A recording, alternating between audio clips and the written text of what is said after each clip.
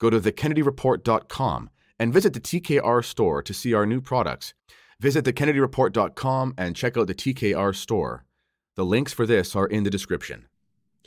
Good day, ladies and gentlemen. There is an alleged private revelation going around the internet with some pretty striking claims saying that Pope Benedict appeared to a Colombian nun and then explained to her, Pope Benedict that is, from heaven apparently, some pretty striking things about Pope Francis. Is it true? Is it not true? We're going to dive into it. I have seen this shared a lot, so I thought since it's making the rounds, we may as well jump on it and we can get to the bottom of whether or not this thing is true. So this is an alleged apparition that was apparently to a Colombian nun who has remained anonymous. Apparently it happened in February. There's so much to it. It's really, really long, which quite frankly is sort of an alarm bell. I'm not going to go through the first part of it. If I'm being honest, the first part of it is sort of run-of-the-mill. I don't mean that I don't mean to be insulting, but it's sort of run-of-the-mill spiritual niceties, kind of the sort of stuff you'd expect to find if somebody was visited in a heavenly way. So I'm going to get to the part here, which I think is pretty juicy. And this is a very telling part, if I'm being honest. Okay, so this is Pope Benedict speaking. And he said, "My life in prison, which had lasted almost 10 years, was coming to an end. God was in a hurry with me. Even if I had wanted to speak clearly, I could not have done it. They wouldn't even have believed me. They would have twisted my words. I had no one around me to trust. It was a very stressful situation, so God enlightened me so that I could somehow communicate through codes and parables, through the books, hoping that at least someone would understand the way I spoke." Quite frankly, this to me seems like complete nonsense. Many people would have believed Pope Benedict. In fact, many people were just waiting for Pope Benedict to just say something that was clear, but he very rarely ever did. Many people were still holding out hope that Pope Benedict was still the Pope because they believed he was sort of the savior of the church. I'm sure they would have really liked Pope Benedict to just say something. Also, it is a little bit dubious that obviously if Pope Benedict is in heaven, according to this apparition, he would be a saint. You know, Christ is very clear that let your yes mean yes and your no mean no, writing in a sort of secretive way in order to get secret messages out to the public is a little bit strange. I know in certain situations, maybe it's prudent at a time of war and you're communicating. I get that. But as the Pope, just tell the truth. That seems a little bit strange to me. This stuff comes off to me sort of like Pope Benedict fan fiction. I know there are a lot of people who held Pope Benedict in very high esteem, and I'm not here to criticize the Pope. I'm not here to criticize Pope Benedict after he dies. You know, don't speak ill of the dead, so to speak, if you can help it. Nonetheless, there were a lot of people who thought Pope Benedict was like the savior of the church, the last Pope there will ever be. Very eschatological, very end-timesy. Pope Benedict was the restrainer, the catechon. We've heard these terms. And they sort of want to lionize him as this Pope who would save the church and was sort of the hero that was silenced. You know, there are a lot of people who even believe that Pope Benedict was murdered because, of course, 95-year-old men don't die by natural causes very often. You see how strange that is. In any case, let's continue. On the occasion of my 95th birthday, Francis came to visit me, brought a bottle of wine with caramel paste, and asked if he could be alone with me. Maybe caramel paste is some sort of dessert that's common. I don't know. I never thought his cynicism and capacity for evil were so outspoken. Again, I saw his hatred of me, of the church, and above all, of boundless hatred of the Mother of God. I had always considered myself a peaceful and diplomatic person. What could I do? Only suffering in silence, in great solitude. For at the end of my life, I found myself in perfect agreement with the suffering Christ, who had also been abandoned by all divine help. I'm going to pause there. This belief about this requires this belief that Pope Benedict was basically a prisoner of the Vatican. So the last 10 years of Pope Benedict's life, people said a lot of crazy things. I remember maybe 5 or 6 years ago, Pope Benedict was looking pretty unhealthy. He was looking pretty gaunt. He was looking pretty, his eyes were glassy and stuff. And everyone was convinced, not everyone, many people were convinced that Pope Benedict had been drugged. They were convinced that there's no way that the Pope would act like this. There's no way he would really resign. He must have been threatened or drugged, etc., etc., etc. A couple things we need to say here. We need to take a little bit of a red pill on Pope Benedict.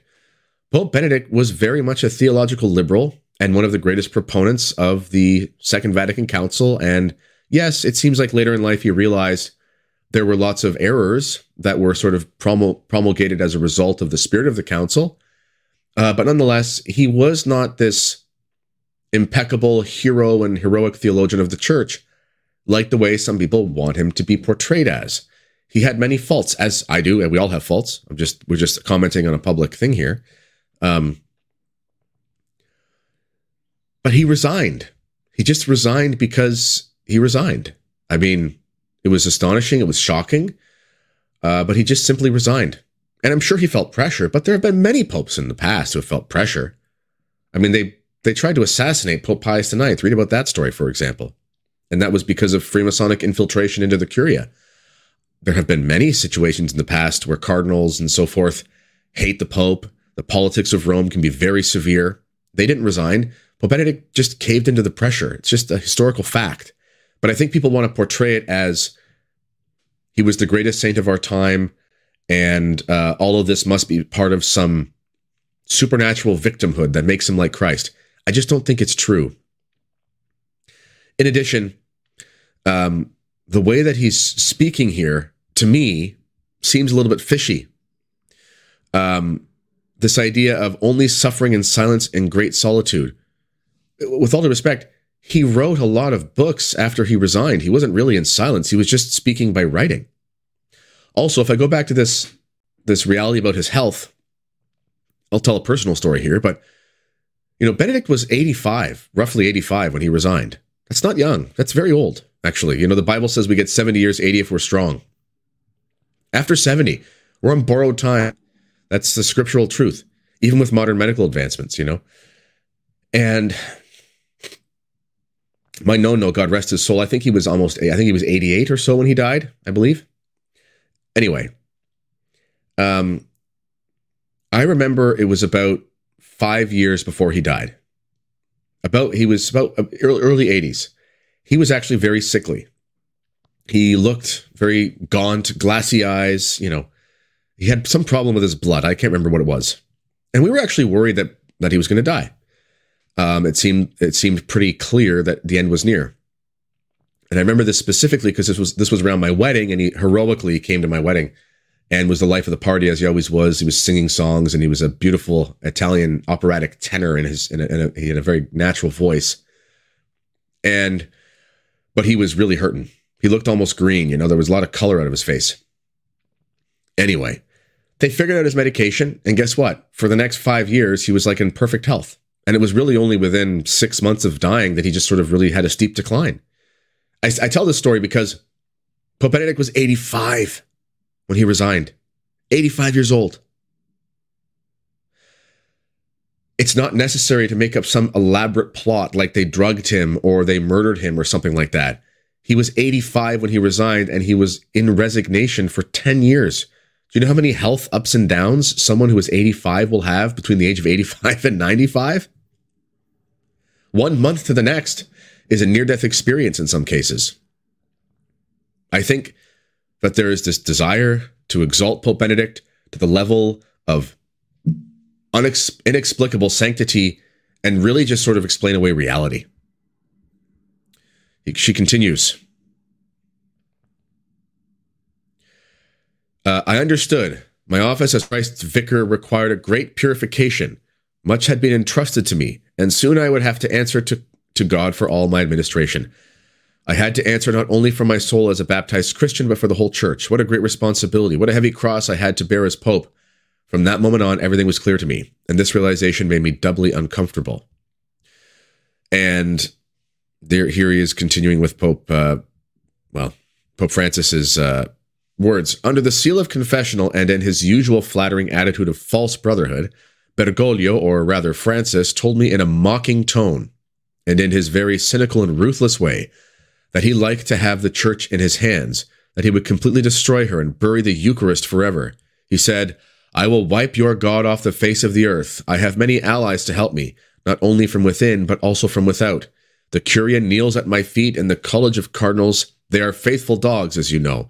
You can't deny that they are faithful, that they obey," and he smiled mischievously. "I brought them here for you, and in case you don't know, I'll confirm it for you. Consider it a favor on my part. I'm not as bad as they say," he smiled again, this time icy. As an author, this is not natural dialogue. People just don't speak like this. This is contrived. I don't need to find out if this nun actually had an apparition. I don't need to find out whatever. I just know that this is not how people speak. This is written, again, like sort of B-level, drugstore novel fan fiction. This is not natural. This is not how people speak. Of course, people have no problem believing that Pope Francis may not be the nicest person in the world, and perhaps he would talk to Pope Benedict in a mean way, but this is not how people speak. This is completely contrived. Continuing. "His gaze frightened me, and having him in front of me was like seeing Satan. He confessed to me that one of his goals was to throw mud at the Mother of God, to eradicate dogma if possible, and to trample on the Eucharist. He told me that he would eradicate the extraordinary rite in one fell swoop, leaving only the current rite with its many prophecies and sacrileges."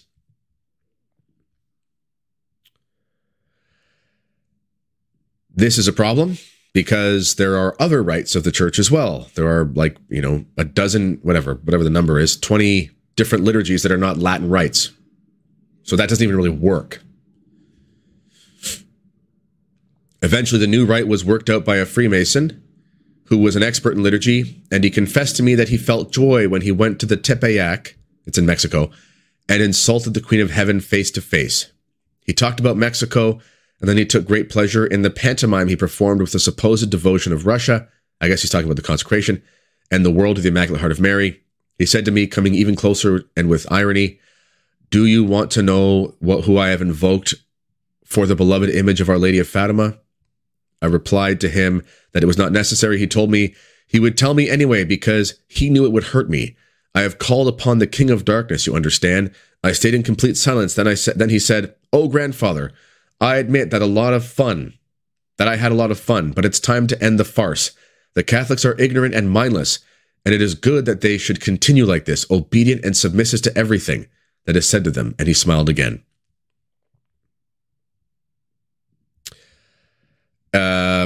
Okay. Another layer to this story. Apparently, Pope Francis told Pope Benedict that he didn't actually consecrate the world and Russia to the Immaculate Heart of Mary, which, whether you believe it was done the way Our Lady of Fatima asked, objectively speaking, he did perform a consecration of Russia, Ukraine, and the world to the Immaculate Heart of Mary. Those words were said by the Pope, and it was done. Whether you think it was the right one or not is not the point. It's a historical fact that something like that did take place.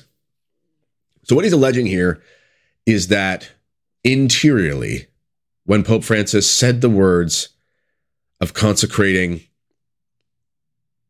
Russia and the world to the Immaculate Heart of Mary, what he's really saying is that he consecrated the world to Satan. There are massive problems here with how we understand sacramental theology. I'll explain what I mean. It is not debatable when we look in the great spiritual authors or great theological authors. Even if a priest was to go to say mass, and inside, while he was saying, "This is my body," he was muttering in his own mind, "This is not my body," or something like that. The church still believes that would be a valid consecration, generally speaking. And the reason is because exteriorly, it's clear that he's intending to do what the church intends to do, which is to consecrate the Eucharist. Also, it's very difficult to say something different interiorly. I don't know if you can really. I'm trying to think right now. I'm speaking to this camera. Could I be saying something different in my head while I'm speaking out loud? I don't think I could. Maybe you can, but I don't think you can. So Pope Francis, again, whatever you believe about the effects of the consecration, he said, the words of, he actually said in modo particolare, Russia and Ukraine, consecrating the Immaculate Heart of Mary. He just simply said those things. A consecration to the Immaculate Heart of Mary was done. In addition, the purpose of the consecration of Russia, of any consecration, is a matter of faith. It's not a superstitious thing. It's not a matter of, it's not a magic trick. It's a matter of faith. So it's not a sacrament, it's a sacramental. So for example, I have this, a scapular underneath my shirt here. Some people, for example, will not take their scapulars off when they go in the shower in case they slip and, they slip and they break their neck and die. That's superstitious. Now, I'm not saying that if somebody decides to not take it off, this isn't manifesting their great devotion to Our Lady. That could be, but I'm just saying it's not a talisman. It's a matter of faith. You make the promises of the scapular. You wear the scapular as a reminder. You see the scapular, and it makes you think of Our Lady. And it's a manifestation externally by something you wear of a devotion to Mary that you hold inside. It's not a magic trick. It's not a talisman or a lucky rabbit's foot.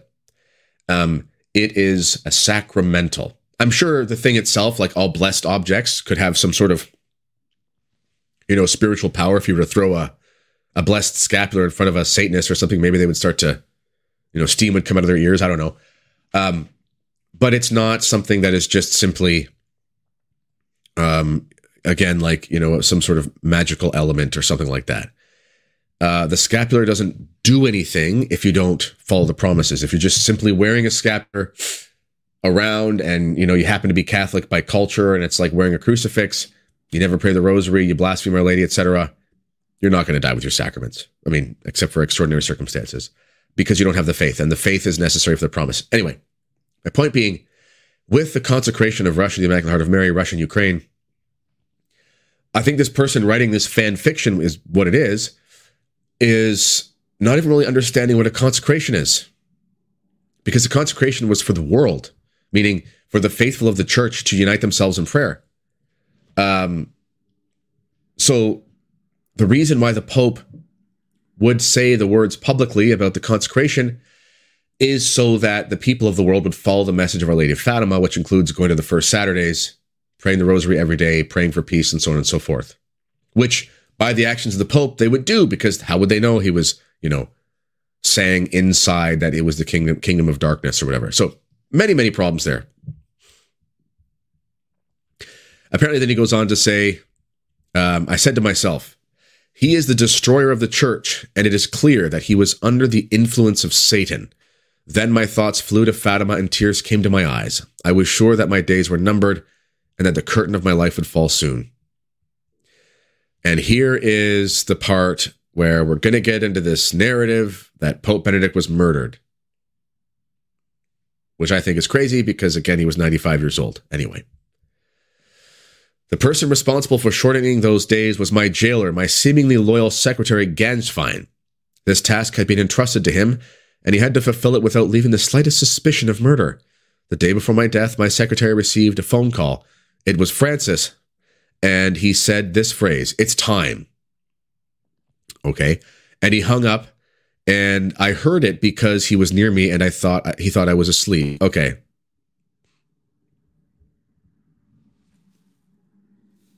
This is clearly fake. Like, this is really, really fake. Anyway.